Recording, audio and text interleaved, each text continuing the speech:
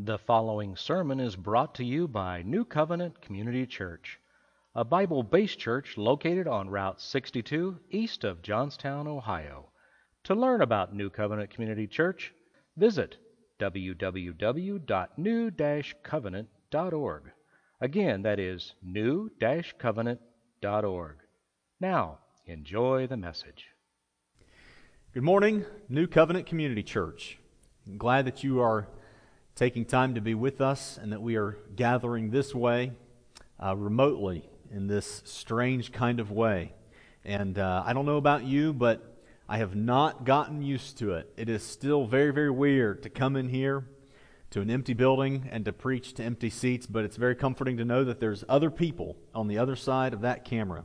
And so I'm going to be doing my very best to preach not only to you, but to myself. So I just want to say welcome and thank you for being here on this Palm Sunday. I hope you're comfortable in your home and that you have your Bibles with you, as I know that we will certainly need them. These are different kind of days that we're experiencing together as a church family. Weeks before this happened, days before this happened, no one could have expected this. No one could have foreseen the things that we're facing together as a church and as a culture, as a world. And what we've really seen, what I've noticed, and I think probably many, if not most of you have noticed also, is that there are two extremes, or two ends of the scale, if you will, regarding the way that people feel about the way that our world is going, the way that this whole coronavirus deal has impacted our world and our church family. On one end of the spectrum, you have people that feel as though this is completely blown out of proportion and that no one should be closing down, and these people are very unsettled by the fact that they can't go to their favorite restaurant and go to their barber to get their hair cut, and they can't go about life as normal. On the other end of the spectrum, there are people who feel as though that this will change America and perhaps even the world as we know it. And what I hope has been made clear in your heart, and if I haven't made it clear from this pulpit, let me just take the time now to make it clear. The two actions or the two emotions, whatever you want to call them, that I hope you would know as a follower and as a believer, as a follower of Jesus Christ, that a believer, that a Christian, can simply not go on doing without the Lord correcting them in their life is first to be fearful. We know that as God's children we have no reason to fear. So whether or not your fear is that you can't get your favorite burger at your favorite burger joint because everything is closed down, or perhaps you're facing fear of the type that you feel like your world is going to be changed and all of America is going to be forever different, I hope it's been made clear from this pulpit that fear is not in the place of the child of God. We have no reason to fear when we're following our good shepherd. The other attitude or way of going, way of acting, an action, a feeling that I hope is made clear from this pulpit that's also not in the realm of a believer is unkindness. This great difference in the scale of one side thinking that this is no big deal and that everyone should be living a normal life, and the other side that's completely terrified. Both sides think that each other are crazy for the measures or for the lack of measures that are being taken. Can I just tell you that perhaps this season in your life specifically could be God's invitation to you to give people an abundance of grace and kindness, to show kindness, to have fervent love for one another, like the Bible says. And regardless of where you reside on that scale, what this has done for all of us, whether you are dealing with, I know people personally who are grieving the loss of friends and people they know from this virus that has gone throughout and has actually taken the lives of people. I know people that are grieving that, and I also know people that are grieving not being able to get their favorite burger, but we're at their favorite burger joint. But however you end up on that scale, the thing that it has done for all of us is that it has upset the apple cart in our lives. We're doing things different. We're forced to have a different schedule to our lives. All of us have had to change and alter the course of our lives to some degree or another. Now, what we've preached over the past 2 weeks are the large-scale understandings of perhaps what it is that God is doing and doing in these times, and how He's using the things that are in our culture and in our world today. We talked about the judgment of God perhaps the signs of the end times that God is using to draw people unto Himself. Last week we talked about the marching orders that are for Christians, that our response before God in these times are to position ourselves, to stand fast and see God working in wonderful, wonderful ways. The goal for today, however, is going to be to answer the question, what is God doing in your personal life? Not what your marching orders are, not what the larger scale of what God is doing in our world today, but what perhaps could it be that God is intending to accomplish in your heart, the heart of the believer, and in my heart? What is it that God is wanting to do in my heart in these unprecedented times? Yes, God may be giving us and the world indications of His coming return. I believe that very well could be what is happening in our world today. I also believe that God could be expressing judgment on a world that feasts on wickedness and washes it down with debauchery in a gracious offer to draw sinners to come back home and to come back to the cross. I believe that God could be doing that. I also believe that perhaps God, in His infinite understanding and wisdom that is so completely far beyond mine and so much more developed than any of us could ever have, I believe that perhaps He's doing things that none of us are even aware of. But what is God doing in our hearts? What is God doing in your heart? What is God doing in my heart? What does He intend to do with us? How is He intending to change us as we go through these times, regardless of where you fall on that scale? So the question I would simply ask, and a hope that I would say to all of you in your living rooms or joining us later by podcast or YouTube or wherever it is that you're joining us, is your heart available to the Lord during this time? Have you prayed? Have you offered yourself, not just in a salvific type of way where you say, God, forgive me my sins, and then you become a child of God, but have you lifted yourself up to say, Lord, whatever it is that you want to change me, however it is that you want to change me, whatever it is you want to do in and through me, here I am, Lord. And I'm going to pray for myself, and I hope that you would join me in praying in your living rooms as well as we pray for that specifically. So let's join together in prayer. God, we need you. As I've been praying with Joseph and Travis, the people running our equipment this morning, we prayed and we said, Lord, we need you. We need you in so many ways that we are not even aware of. But we're humbled enough, God, to know that we need you and to know that we need your guidance. God, we cannot make it in this life even as your follower just by our own intuition and intellect. God, we need your Holy Spirit to guide us. We need your encouragement. We need your inspiration. We need you, God. That has been made so clear to so many of us. So I just pray, Father, would you be gracious to us? Would you guide us and reveal to our hearts what it is that you would intend to do in us and through us in these times? In the mighty name of Jesus, and all the church in our homes, we all together say, Amen and Amen. I'd like for you to take your Bibles, whether it's on your phone or if you have a hard copy Bible there sitting at your home, please get it and turn to the book of Genesis. Not maybe perhaps a popular text for Palm Sunday, but Genesis chapter 39. We will be there in just a moment. Last week we talked about Jehoshaphat and his people, how things were going pretty well in the kingdom for Jehoshaphat and his people, and they were being blessed and everything was going well until someone came and told Jehoshaphat that they were being uprooted, that people were coming across the land to destroy him and all of his people, and they were uprooted from this comfortable nest that they had made for themselves, and they were launched into this place of uncertainty of what it was that God was doing. And if you remember the sermon from last week, God fought the battle for them. He caused the enemy to turn on themselves. And God's people are standing on this high hill. They see all the enemy that's been destroyed.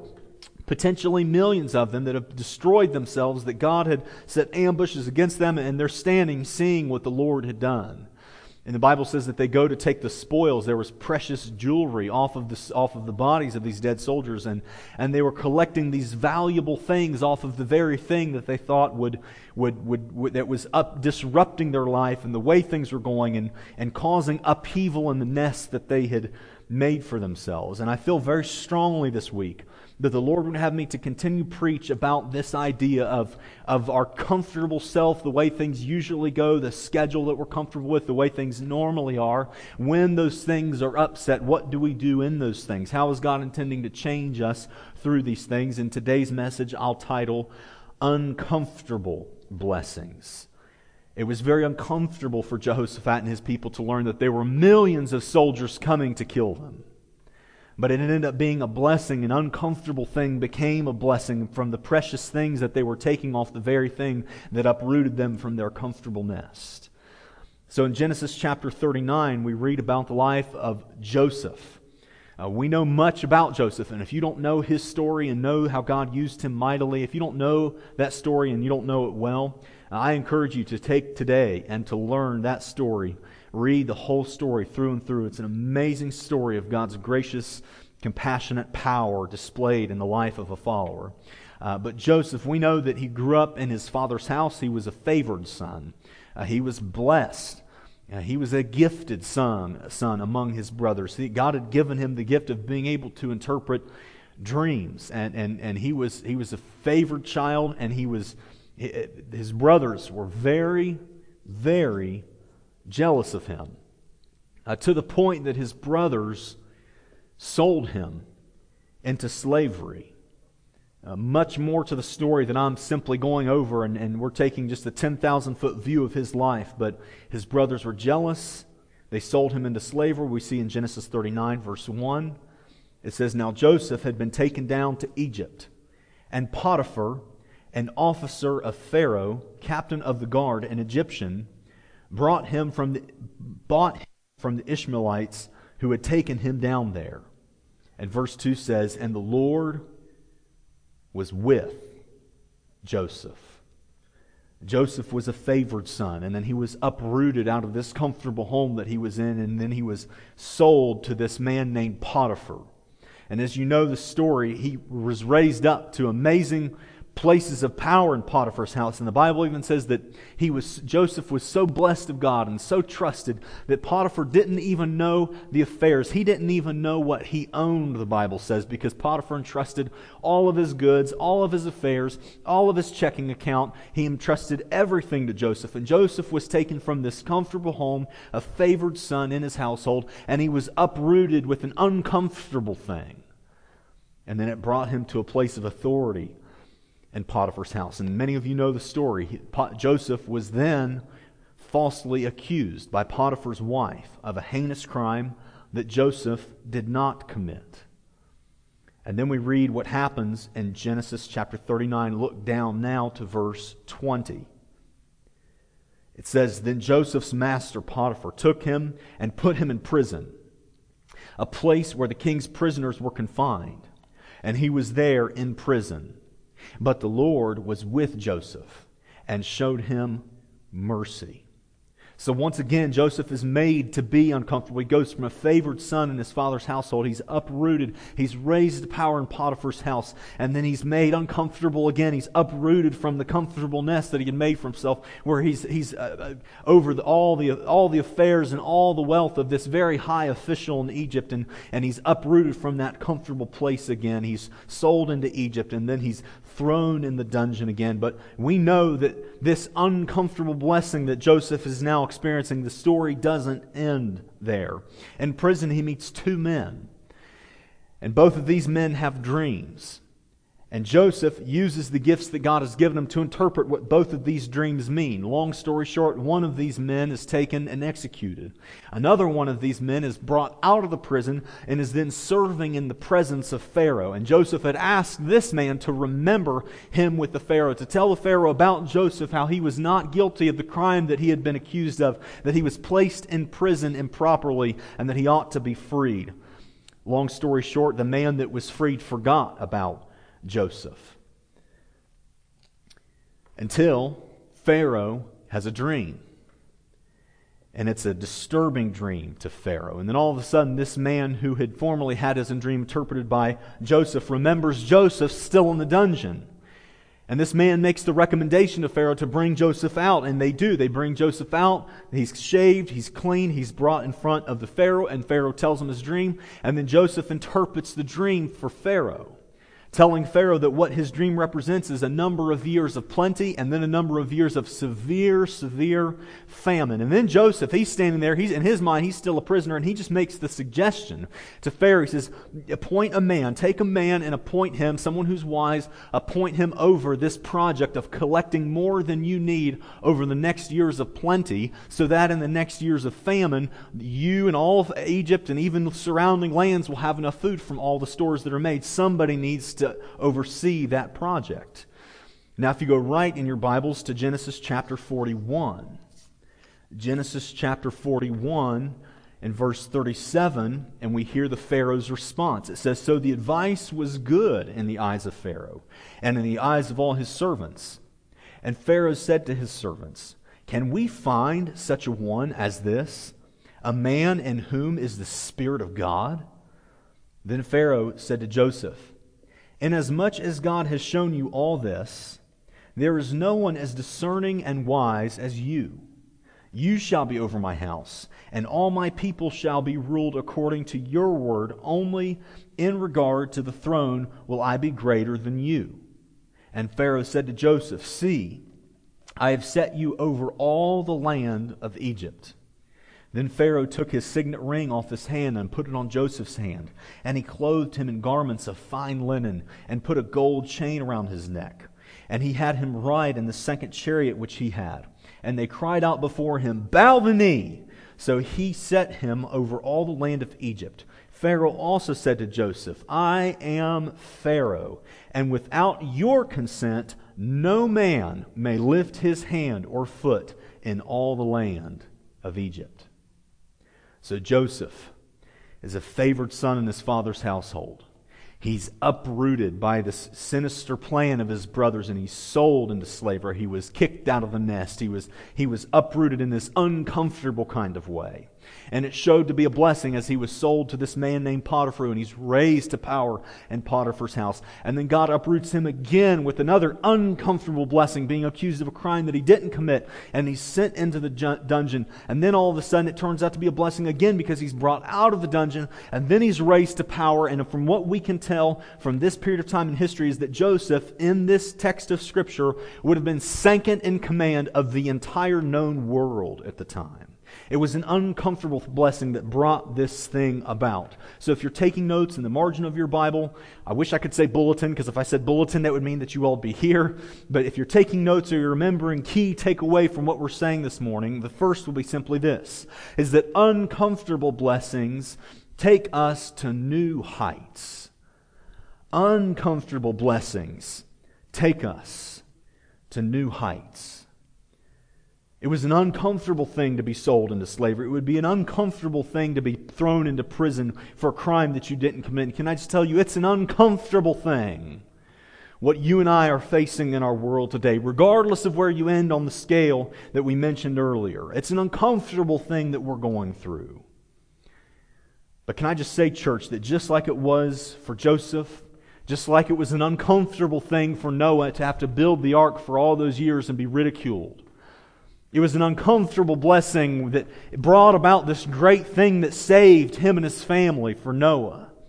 It was an uncomfortable blessing for Moses as God is taking him through the wilderness and showing him these things, and Moses doesn't feel like he's prepared. It was an uncomfortable thing as God is uprooting him from where he was to bringing him to new heights. Uncomfortable blessings take us to new heights. You may or may not have known this. I find this rather interesting, that when a mother eagle has her little baby eaglets, if that's what they're called, in the nest, and they go from a little fluffy, fuzzy eagle baby to an adolescent one that has their pin feathers grown in, and it's time for them to learn to fly, what does the mother eagle do?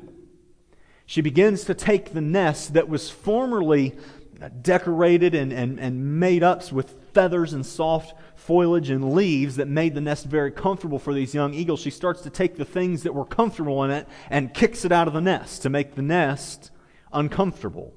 The more uncomfortable the nest becomes, the closer to the edge that these birds have to get, these baby eagles have to get. And if it wasn't for the fact that the mother would make the nest uncomfortable, these eagles would never learn to fly. I'm pretty sure that you call it an eagle that doesn't know how to fly a turkey, and nobody wants to be that. It was an uncomfortable blessing to these baby birds. It was an uncomfortable blessing for Joseph. It's an uncomfortable blessing that I believe that God is bringing about in our lives today. And what I'll say about this, and you can take your Bibles now to Genesis chapter 50 as we continue on through this story. There's a very real sense, church, and hear me on this. If you've tuned me out, if you're distracted right now in your living rooms, please turn up the volume of what you're listening to here and pay attention. There's a very real sense, church, that God was ordaining and with Joseph and what was happening in his life. Even in the good times, and yes, even in the bad times. Even when Joseph was a favored child in his father's house, and yes, even when Joseph was sold into slavery.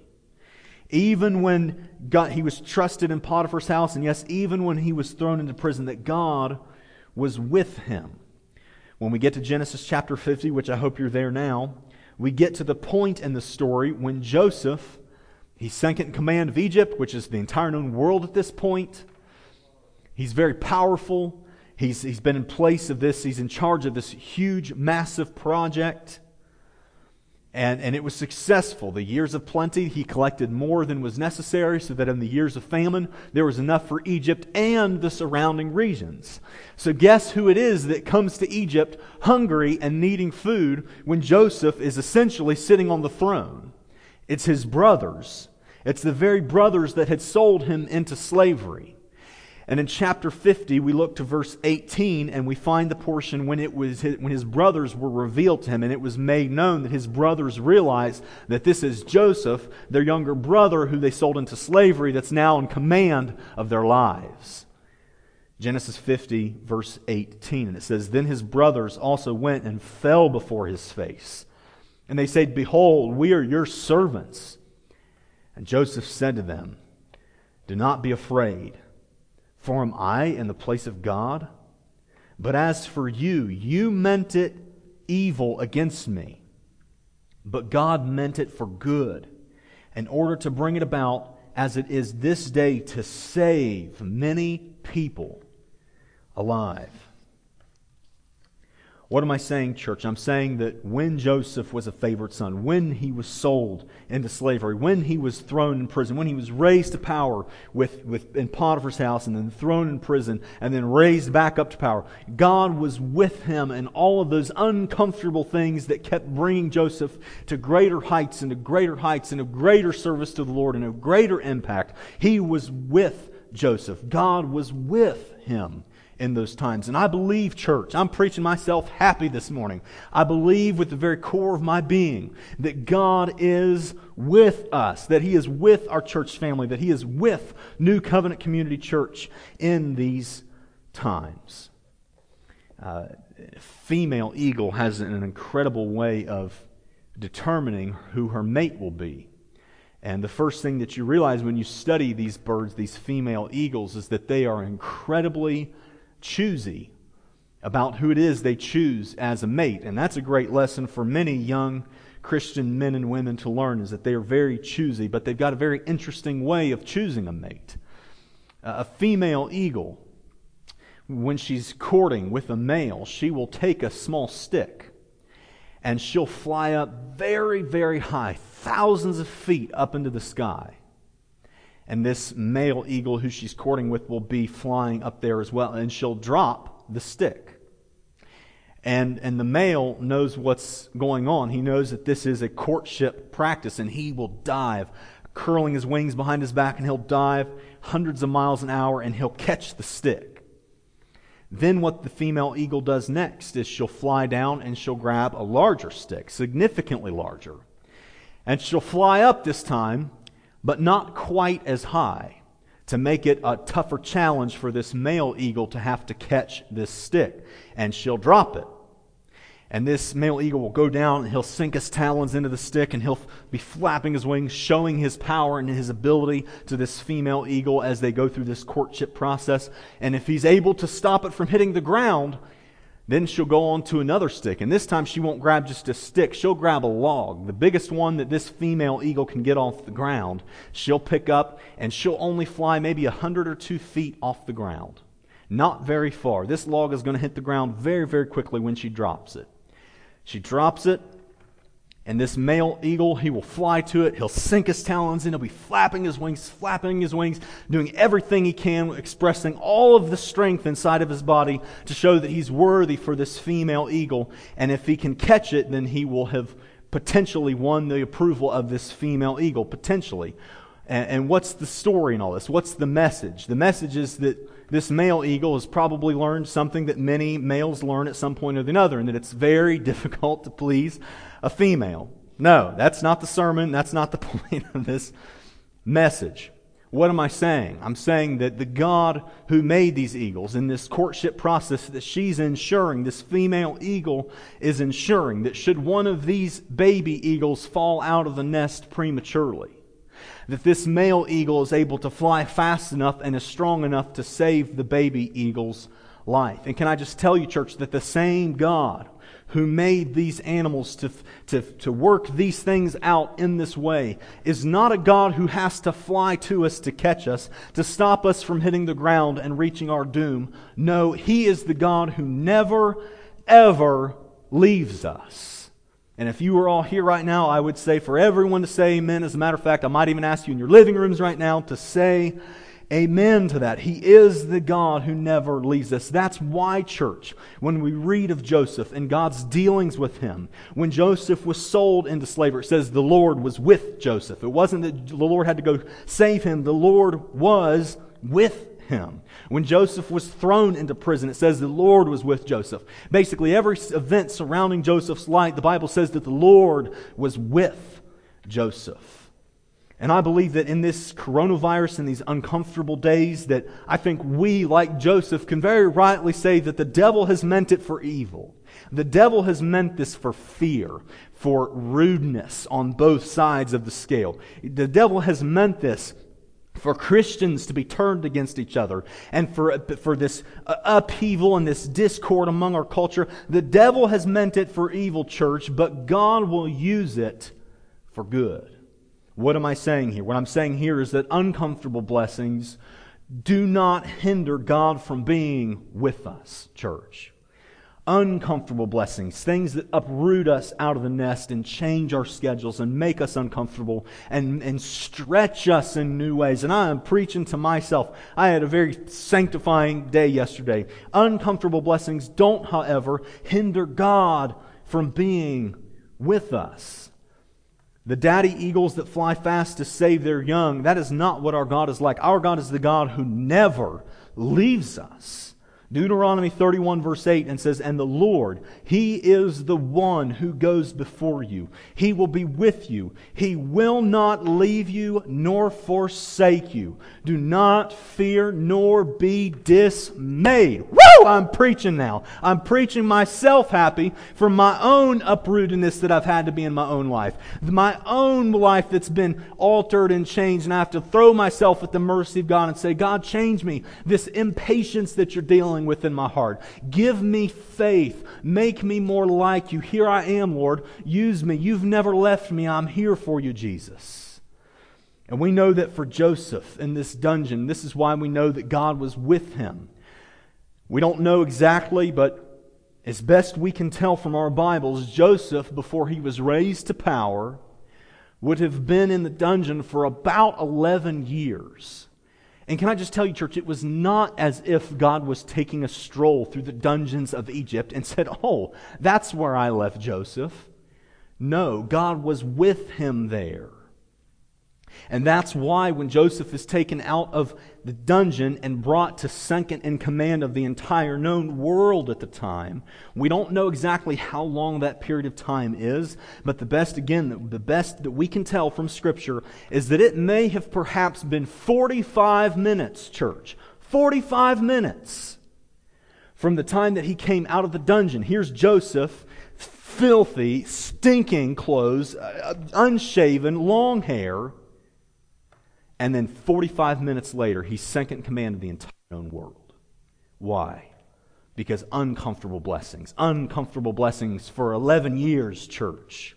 It did not hinder God from being with Joseph in that dungeon. It does not hinder God from being with us and what it is that we go through, the difficulties, the trials, this uncomfortable, uprooted type thing that we're experiencing today. It does not stop God from being with us. The last thought that I'll leave you with before we close on this Palm Sunday. Can you believe it, church? Next week is Easter. The last thought that I'll leave you with is as a baby eagle is learning to fly, they'll go off the side of the nest. Once the mother has made the nest uncomfortable, they'll go off the side of the nest and they'll be flapping very wildly from one tree branch to the next, and it's a pitiful scene. They're just adolescent birds with their pin feathers and fluff flying everywhere. They're just flapping through the branches, and they'll go back to the nest trying to find some comfort. And what they find is that the nest is no longer comfortable. The thing that they go back to, they're stretched beyond that now. It's no longer just sitting under mommy's feathers and waiting for the storm to go by. No, the nest is no longer the same that it used to be. These are stretched eagles now. They have experienced something new. And the other option is to start flapping, or what happens to eagles is that as they grow, they learn to sit on the edge of the nest. And as they're sitting on the edge of the nest, they wait for a breeze to come by. They learn that eagles aren't intended to flap. That's for chickens. Chickens flap, eagles soar. And these eagles, these young eaglets that are learning to fly, they'll stretch out their wings and they'll wait for the right wind. And once that right wind comes, they'll tip themselves off the nest and they'll just begin to soar with their wings wide open, circle after circle, with that thermal draft taking them just higher and higher with each level. And can I just tell you, church, that as God takes us through these days, through these circumstances, the answer for us is to not go back to the nest and to wish things were the way they always were. That is not the answer. We've been stretched. The nest is no longer the way the nest used to be. And the answer also is to not flap around and to work in our own power. Can I just tell you and confess to you, church, that I was a chicken flapping my wings all day yesterday. And I had to decide in my heart finally to stop flapping my wings and to wait on the Lord, to let God's perfect work have its way in me through these days. Isaiah chapter 40 and verse 31, it says, "But those who wait on the Lord shall renew their strength. They shall mount up with wings like eagles. They shall run and not be weary. They shall walk and not faint." So church, I pray that you are encouraged. And can I just tell you, on this Palm Sunday, this week before Easter, it is impossible to preach about uncomfortable blessings without also mentioning that day, church, when Jesus rode into Jerusalem on a donkey. And the very same people that are saying, "Hosanna in the highest! Blessed is he who comes in the name of the Lord," those same people are taking the palm branches and setting them on the road and taking their cloaks, taking their clothes off their back and setting it on the road for Jesus to ride into the city on this donkey. Those same people, Jesus knew would be the same people that would spit in His face and mock Him and beat Him and crucify him and butcher him on the cross and nail his hands and nail his feet and beat his back with the cat of nine tails. It was the same uncomfortable blessing that Jesus knew he was walking into, knew that he was riding into. It was an uncomfortable thing that he was getting ready to go into. That's why he prayed in the Garden of Gethsemane. He says, Lord, not my will but yours if it be done. But if there's any other way, God, this is an uncomfortable thing. But can I just tell you, church, that Jesus endured the uncomfort, the discomfort, so that we, oh my goodness, church, so that we could inherit a blessing in Jesus Christ. He went through the uncomfortable blessing of what it took for you and I to be united with God, for us to be redeemed of God and forgiven of Him. He's forgiven us, church. For those who know Him as Lord and Savior, He's redeemed us because of uncomfortable blessings. And my prayer is that you know this God, that you know Him as your Lord, that He has forgiven you of your sins, that you know the uncomfortable blessing that He did should have been your uncomfort. It should have been your discomfort. Church, there's no sweeter time, there's no greater time than this Easter season to set it right with God, to come to Him as a broken vessel, knowing that you're broken, knowing that you're a sinner, and say, Lord, forgive me. You took the discomfort that I deserved. God, forgive me of my sin. Wash me. Help me not to do these things. I don't want to live this way anymore, Jesus. Forgive me for what I've done. I turn my life around and I follow you, Jesus. I trust you. I trust that your blood has wiped away all my former sins. I'm new in you, God. I'm made new in your image. I'm made new in your presence and in your blood. Let us all join together as we pray in our homes together. Oh, Jesus, what a Savior. What a Savior you are, God. Jesus, on this Palm Sunday, as we are joining together in our living rooms, and these are different and strange days, God, but we still rejoice, God. We still worship you. We still lift our hands to sing your praises. We still acknowledge that you are on the throne. We still worship you, God. We still pray. We still trust you. We still trust you, God. God, thank you for saving us, for being a redeeming Savior. Oh, be with us in these days, Lord, as we walk through them faithfully, as we walk through them patiently, as we walk through them steadfastly, and trusting you each and every step of the way. Father, we love you. God, have your perfect work in the unbeliever that you're drawing to yourself. God, have your perfect work in them, God. And Father, we pray as a church family, here's our hearts, God. Change in us what you want to change in us. Help us to see that the discomfort we're feeling right now is a blessing and it will bring us to greater heights. And you've never left us for it.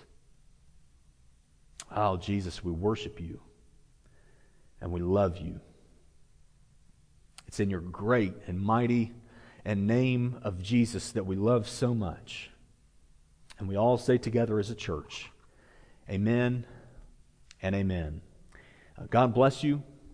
I look forward to Easter, regardless of how it happens. Jesus is no longer in a grave. And we will celebrate Easter. I don't know exactly how we will celebrate Easter, but we will celebrate it, and I will be singing the praises of the Lord this week, and I certainly hope that you do too. Love your families, love your neighbors, be safe. If you need anything, or if your neighbor needs anything, and you are unable to care for them yourselves, that is why we are here as a church. And when I say anything, I mean anything. Call the church, and we are going to make sure that we go through this together faithfully, trusting God, making no decisions in fear, and loving one another very well. So God bless you today as you worship our Lord and Savior and enjoy His presence in your home today. God bless you.